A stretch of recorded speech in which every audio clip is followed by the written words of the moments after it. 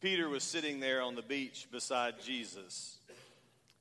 It's probably a spot where he never imagined he would be sitting because he had messed up.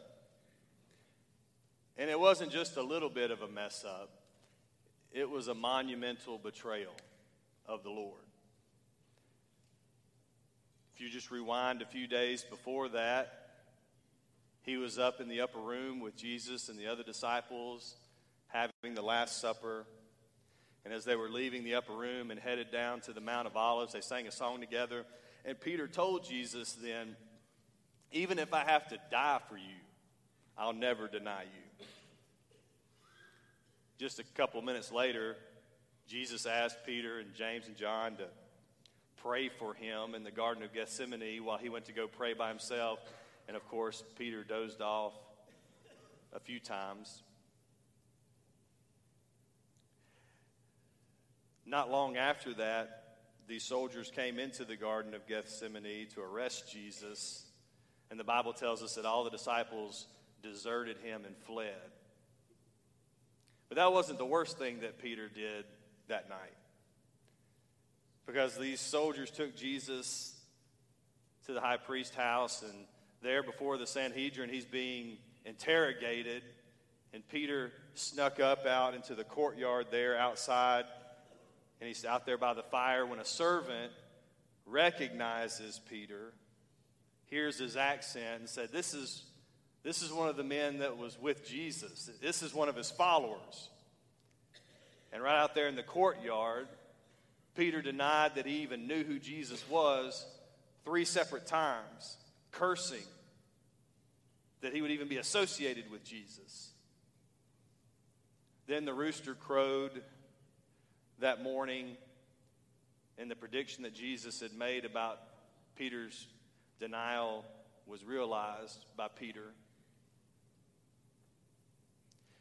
Jesus would go and be crucified. 3 days later, he would rise from the dead.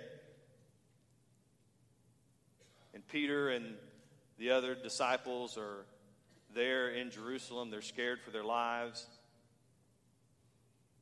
And the Bible tells us a couple days later, Peter and some of the disciples are out on the boat fishing out in the sea, and Peter hears a familiar voice from the seashore. And so he leaps off of the boat and he swims up to the shore, and he's sitting there on the beach with Jesus. You can kind of imagine what this must have been like for Peter. It would have been hard. He probably felt unworthy, ashamed, sort of sheepish. Anyway, what is Jesus going to do to Peter? Is he going to berate him? Is he going to chastise him? Is he going to cast him out? Is he going to throw him aside? But we see here the way that Jesus cares for Peter in this ultimate act of love and restoring him. He says to him, Simon, son of John, do you love me? He says, you know I love you, Jesus, and feed my sheep. Jesus asks him a second time, Simon, son of John, do you love me? He says, Lord, you know that I love you, and shepherd my sheep. They ask him a third time, Simon, son of John, do you love me? Lord, you know all things. You know that I love you. He says, then feed my sheep. And he told Peter, come follow after me. The 3 affirmations are not by accident. It's a restoration of the 3 denials that took place just a few days before that.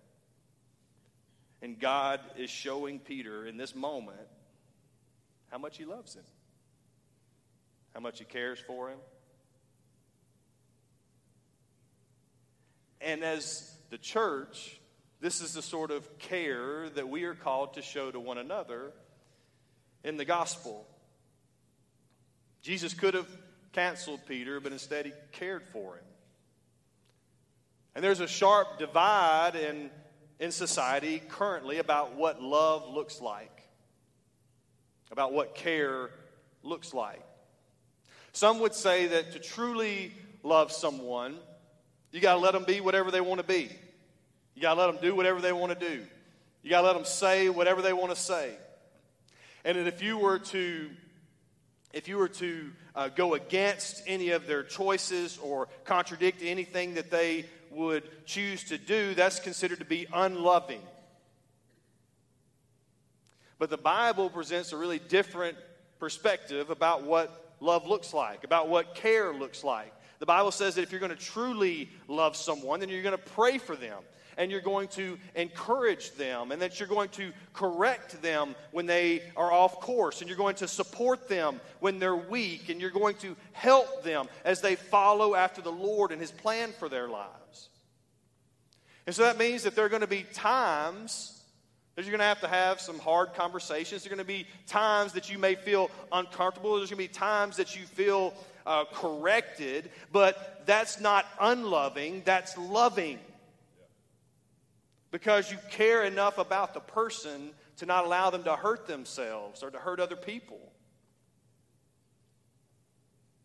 And so in our passage today, as we are continuing our series through the book of Galatians, Paul is outlining for us a holistic view of how the church should care for one another in the gospel.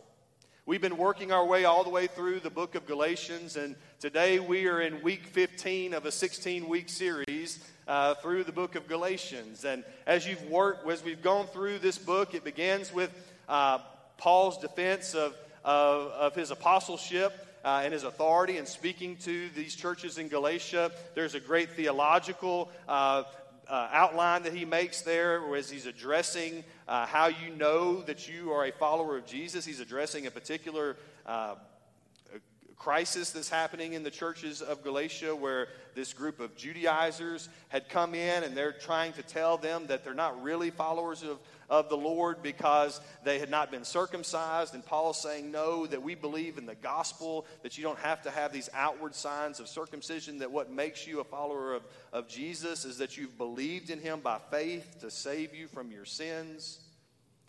And as we get to the very end of the letter to the Galatians, as is the case with most of Paul's letters, you kind of get a lot of this scattershot instructions. He gives you a lot of ways in which you can apply the things that he's been saying all throughout the letter. You know, he's been giving you this theological underpinnings, and now he says, here's how you live this out. You do this, this, this, this, this. This is what it looks like for us as the church to do these things. And that's where we arrive today in the letter to the Galatians, in Galatians chapter 6. He's showing us how we are to care for one another with the gospel. So if you have your Bibles this morning, I'd ask that you'd stand in honor of God's word if you're able. We're going to be in Galatians chapter 6, beginning in verse 1. Galatians 6, verse 1, the word of God says, "Brothers and sisters, if someone is overtaken in any wrongdoing, you who are spiritual, restore such a person with a gentle spirit, watching out for yourselves, so that you also won't be tempted. Carry one another's burdens. In this way you will fulfill the law of Christ. If anyone considers himself to be something when he's nothing, he deceives himself. But let each person examine his own work, and then he can take pride in himself alone and not compare himself with someone else. For each person will have to carry his own load. Let the one who's taught the word share all his good things with the teacher. Don't be deceived. God is not mocked, for whatever a person sows, he will also reap. Because the one who sows to his flesh will reap destruction from the flesh, but the one who sows to the Spirit will reap eternal life from the Spirit. So let us not get tired of doing good, for we'll reap at the proper time if we don't give up. Therefore, as we have opportunity, let us work for the good of all, especially for those who belong to the household of faith." Thank you. You may be seated. As we look into this passage today, I know you have grown accustomed to me having 1 or 2 points, maybe 3 points sometimes in a sermon. Well, today we're going to have 6, okay? So just buckle up as we walk through this passage of Scripture, because he's given us some very clear ways in which we are to care for one another in the gospel. And so today, if you're a Christian this morning, I want you to think about how you're supposed to care for other people as we walk through this passage of Scripture. How am I supposed to care for my brothers and sisters in Christ? But if you're not a follower of Jesus today and you're going and asking yourself, well, what does this mean to me? I don't really care what you're saying. I want you to understand today that this is how Jesus cares for you. This is how he loves you. And let that sink into your heart as we go through this passage of Scripture. So the first thing that we see this morning is restoration. If we're going to care for one another in the gospel, the goal of what we do is restoration. Our hope is that every single person who's a follower of Jesus and might be struggling in their walk with him would be restored in their walk with God. Our hope is that every person who doesn't have a relationship with the Lord would be forgiven of their sins through faith in Jesus as their Savior and would be reconciled to God, restored into a relationship with him. And so what Paul says here in verse 1 is, brothers and sisters, if someone is overtaken in any wrongdoing, you who are spiritual should restore such a person with a gentle spirit, watching out for yourselves so that you also won't be tempted. Now, when Paul instructs those who are spiritual to come alongside, he's saying those who are more mature in their faith. You know, those who are maybe farther along in their discipleship journey. He says, the call here is for you to restore those who are struggling, those who are faltering in their walk. He uses a Greek word here, katartizo, which is translated as restore. And it carries the idea of mending something that's broken. It would be a word that they would use to be setting a bone that had been broken. And so we're mending something that needs to be brought back into perfection. He says this is what we're supposed to do with those who are struggling in their walk with the Lord. He says a similar thing in 2 Corinthians chapter 5 and verse 18 through 20. He says everything is from God, who's reconciled us to himself through Christ. He's given us the ministry of reconciliation. That is, that in Christ, God was reconciling the world to himself, not counting their trespasses against them. He's committed the message of reconciliation to us. Therefore, we're ambassadors for Christ, since God is making his appeal through us. And so we plead on Christ's behalf, be reconciled to God. And so he's given us, as followers of Jesus, a ministry of reconciliation, calling the lost into relationship with the Lord, calling the struggling into a deeper faith with the Lord. This is this ministry of reconciliation that he's entrusted to us as the church. And he tells us here in our verse this morning that those who are mature should do this with a gentle spirit. He says that you're supposed to restore them, but do it with a gentle spirit. That means that the goal is not condemnation, the goal is restoration. Remember, Jesus didn't cancel Peter there by the beach. He cared for Peter. And so it's to speak with a brother or sister and say to them, it seems like you're struggling here. How can I help you? And a follower of Jesus might not like being called out. I know I don't, okay? But the Holy Spirit who lives inside of me will confirm it. And he'll correct it. And he'll bring that conviction. And so you repent and you're restored. And that takes courage and that takes humility. It also might take you being willing for that person to call you out on something. And then saying, you know what, you're right. That's sin in my life. And I'm going to repent of that. Because none of us are perfect, so we always have to be willing to confess and repent and be restored. Because we don't want to remain in sin, we want to run to Jesus. And that's what gospel care looks like. It's us working at the ministry of reconciliation and the ministry of restoring those who are struggling and bringing those who don't know Jesus into a relationship with him. And so we first see that this gospel care is going to look like restoration. It's also, secondly, going to look like ministry. If we're going to care for one another in the gospel, it's going to require times that we would have increased ministry to one another. Because there's going to be seasons in your life where there's going to be hardships, or there's going to be trials, or there's going to be crises. And in those moments, the church is going to come alongside of a brother or sister to help them in their time of need. He says in verse 2, carry one another's burdens. In this way you will fulfill the law of Christ. There may be some here even right now who, if you would be open and be honest, would say, I need someone to help carry this burden. It might be a health issue. It might be a trial with your children. It might be a disagreement with someone in your life. It might be a particular sin that you're struggling with. And he says that we're going to help lift one another up and go forward together in Christ. I can tell you that I am so thankful to have deacons and pastors and other church members who come alongside of me to lift me up when things in my life seem overwhelming, and that are there to lock arms with me.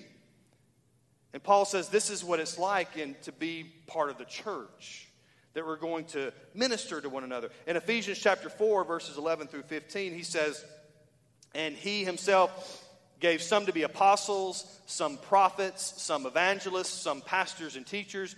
They were equipping the saints for the work of ministry to build up the body of Christ until we all reach unity in the faith and in the knowledge of God's Son, growing into maturity with a stature measured by Christ's fullness.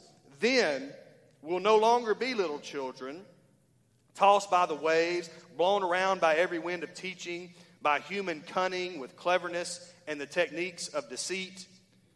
But speaking the truth in love, let us grow in every way into him who is the head, Christ.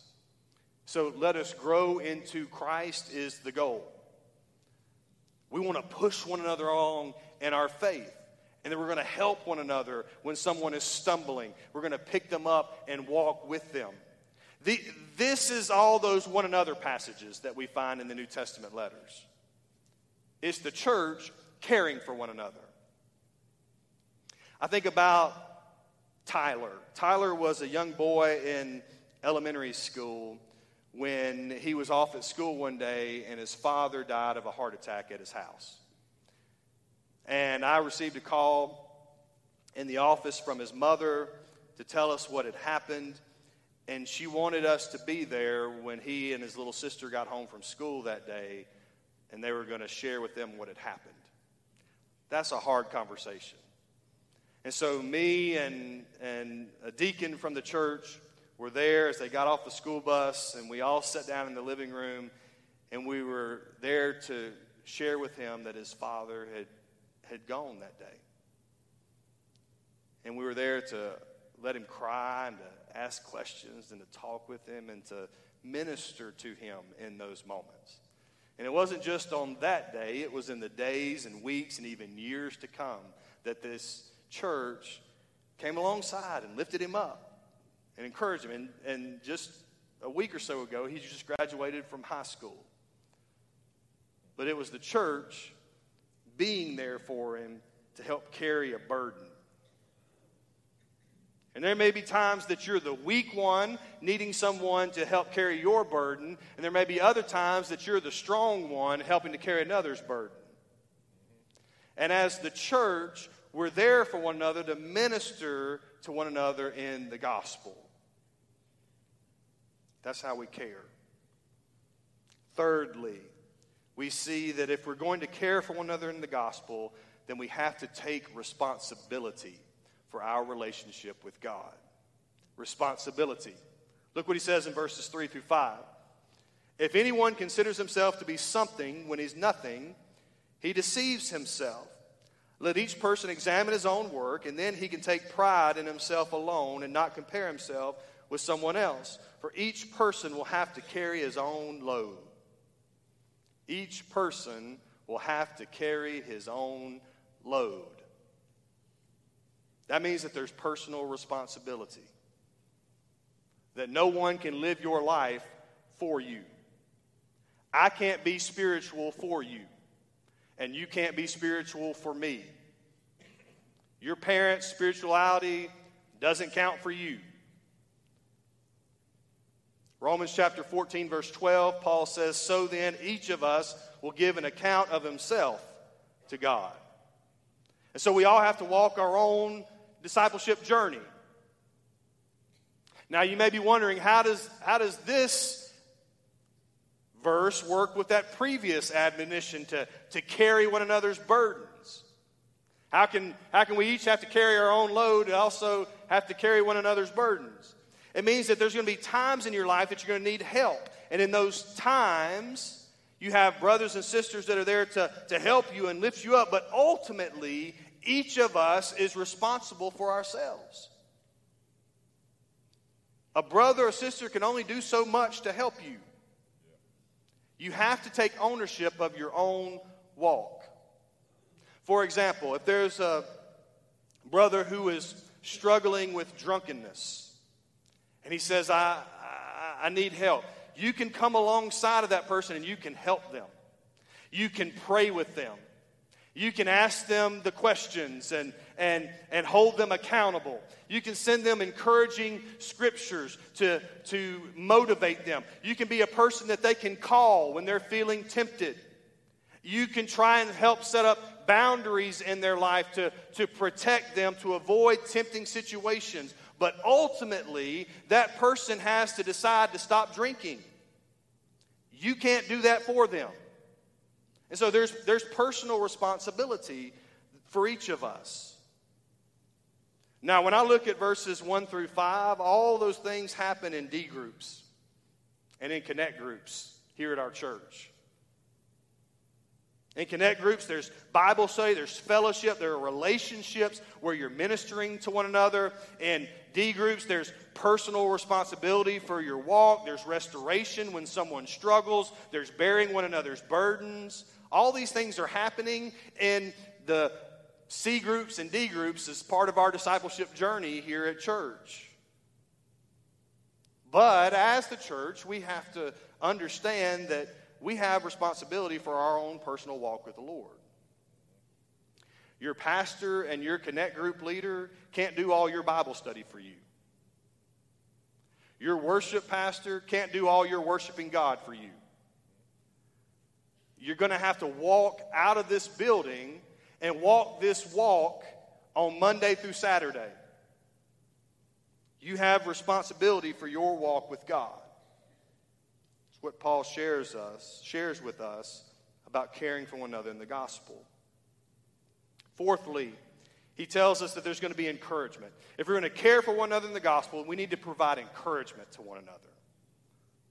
In verse 6, he says, let the one who is taught the word share all his good things with the teacher. So the brother or sister who's learning, the brother or sister who's growing, should share that. Share that with the teacher. Share it with the mentor. Share it with the church. That accomplishes two things. One, it blesses the teacher. It lets them know that their labor isn't in vain. It lets them know an affirmation of the ministry that's happening. Like Mark Twain once said, I can live for 2 months on a good compliment, right? Some of you know that your love language is words of affirmation. You know it. But secondly, it blesses the whole church. Nothing ignites a church more than to see life change happening in people. Like when we had our family reunion a couple of weeks ago on a Sunday night, and we had John and Heather Andrews up here giving a testimony of what God is doing in their life, and I've heard over and over and over in these last couple of weeks about how much that blessed people. how much that inspired people. And that's exactly what he's talking about here. In Hebrews chapter 10, verses 24 and 25, the Bible says, "Let us watch out for one another, provoking love and good works, not neglecting to gather together, as some are in the habit of doing, but encouraging each other, and all the more as you see the day approaching." He says, let's spur one another on to love and to good deeds. Let's encourage one another, because that testimony will be an inspiration to others. It's going to be a celebration of the Lord and of the work that he's doing. Every time that we share testimonies, that we share mission moments of how God is at work in your lives, it blesses the whole church. And it inspires me, and it motivates me, and it encourages me. Paul says in 1 Thessalonians chapter 5, verse 11, "Therefore, encourage one another and build each other up as you're already doing." So tell the story about what God's doing in your life, because you never know how it may impact somebody else. How it might be just what they needed to hear. That the Lord used you to minister to them and to encourage them. So Paul says if we're going to care for one another in the gospel, we're going to have to encourage one another like that. Fifthly, if we're going to care for one another in the gospel, we must understand that we're ultimately accountable to God with what we do with his gospel. There's accountability. Verses 7 and 8. He says, "Don't be deceived. God is not mocked. Whatever a person sows, he will also reap. Because the one who sows to his flesh will reap destruction from the flesh. The one who sows to the Spirit will reap eternal life from the Spirit." So he says you're going to have to answer to God for how you served him. Did you waste your life? Did you squander the gifts that he gave you to serve him? Did you keep the best news there ever was all to yourself? Or did you give your whole heart, soul, mind, and strength to serve the Lord? Did you pour out your life for the kingdom of God? Did you sow your life to your own self and to your flesh? Or did you sow your life to the Spirit, to the kingdom? Remember what Jesus said to Peter when he was restoring him there on the beach? He says, "Simon, son of John, do you love me?" "Yes, Lord, I love you." "Feed my sheep." He held him accountable to what he was going to do with the gospel. He says, "I'm going to restore you, and you're going to serve me."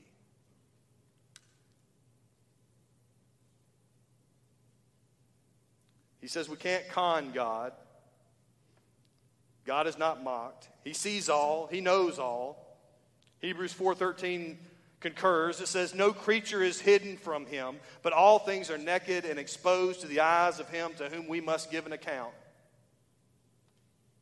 And so we're going to answer to him about if we have wasted what he's entrusted to us.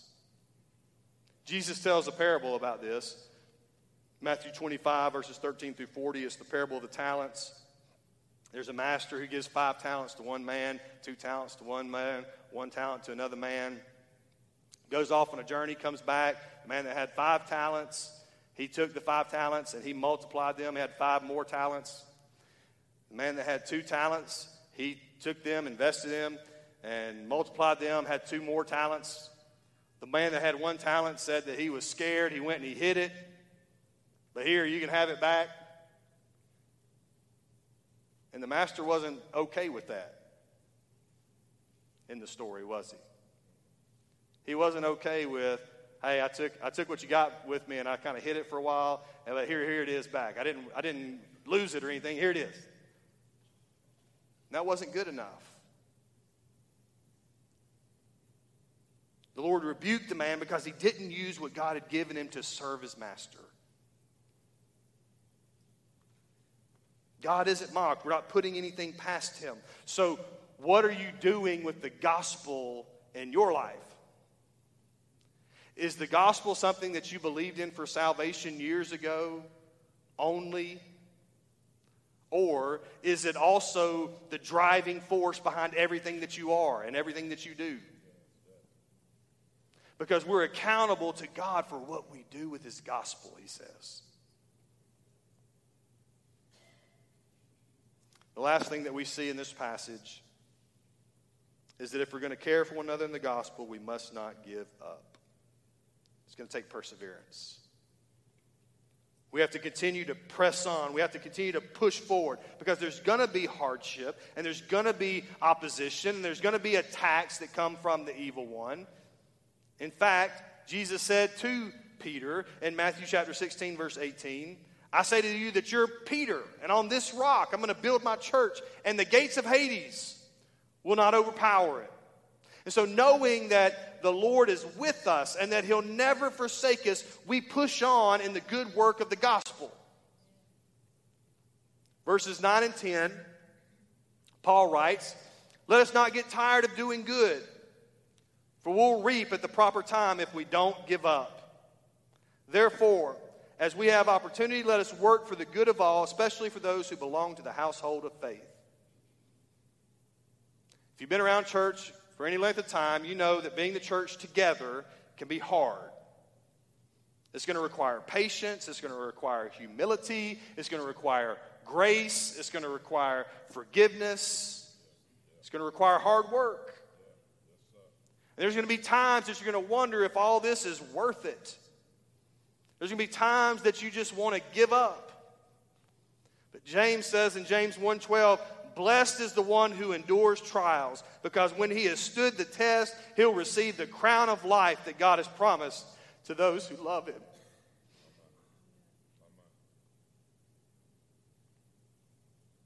And Peter understood this in a profound way, this one that was restored on the beach.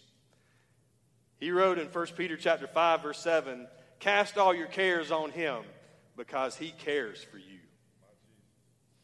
Boy, he knew that, didn't he? He says, I can give it all to Him because He cares for me. And Peter realized sitting on the beach that Jesus really loved him. It was hard, but it was wonderful. Jesus showed how much He cared as He restored Peter. So persevere, because the one who has called you and saved you and sent you is worth it all. And the end of the story is glorious. It's the restoration of all of God's creation. It's the salvation of the redeemed of the Lord. And we get to be part of it. We get to celebrate at the marriage supper of the Lamb. We get to join in with the countless saints that are gathered around the throne saying, worthy is the Lamb who was slain to receive honor and glory and power and wisdom and blessing forever and ever. Amen. So persevere in the work of the gospel, because there's no greater calling. So as we move to a time of response, we do this every week. We have a time where you get to respond to the Word of God and how the Spirit of God is speaking in your life. There may be some who realize today that now is the time to be restored. I don't have a relationship with God. But today I've come to realize that this is how Jesus loves me. And you want to turn from your sin. The Bible uses the word repent. You want to turn away from your sin and call on Jesus, the one who died on the cross to pay your debt, who died in your place but was raised from the dead on the third day so that right now you could call on Him and be forgiven of your sins. That you could be washed clean, that you could be made whole, that you could be restored. And that can happen in your heart today. In a minute, we're going to stand, we're going to sing. There's going to be leaders here across the front. If this is a decision you want to make in your heart, then you can come and share with them and say, I want this restoration today. I want this relationship with God that the pastor's talking about.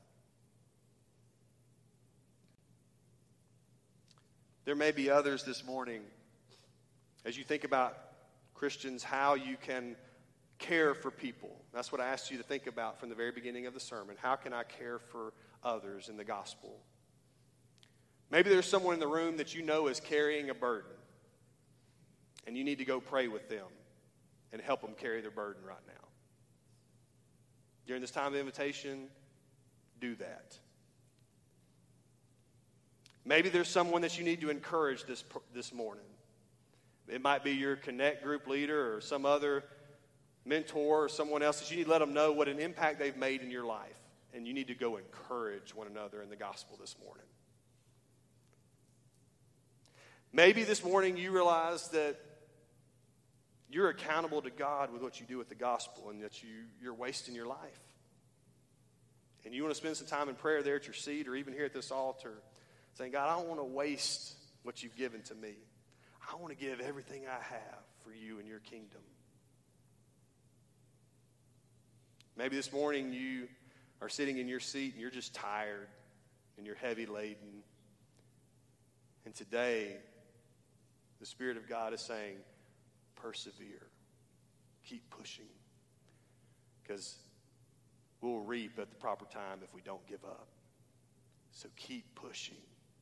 Maybe you want to commit yourself and say, Lord, I'm weak. But when I'm weak, then I'm made strong. So God, give me the strength to keep pushing and persevering.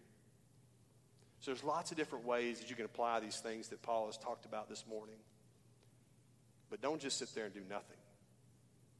Allow the Holy Spirit to speak to your heart this morning. Let's stand with every head bowed and every eye closed. God, we thank you for your word. Lord, for the encouragement of your word today. God, as your church, may we be faithful to care for one another in the gospel. Lord, during these next few moments, may your Spirit move in our hearts. Lord, may you move across this room and do what only you do. God, for people that need to trust in you as Lord and Savior, I pray for salvation in these moments. Lord, for people that need to come and join this church family and say, this is the place where I want to have the care that you've been talking about. Then it's time for them to come and to say, I want to become part of this church. Lord, for people that need to go to others and do these various things, Lord, I pray that there would be ministry happening all over this room. God, have your way. Move in power in Jesus' name. Amen.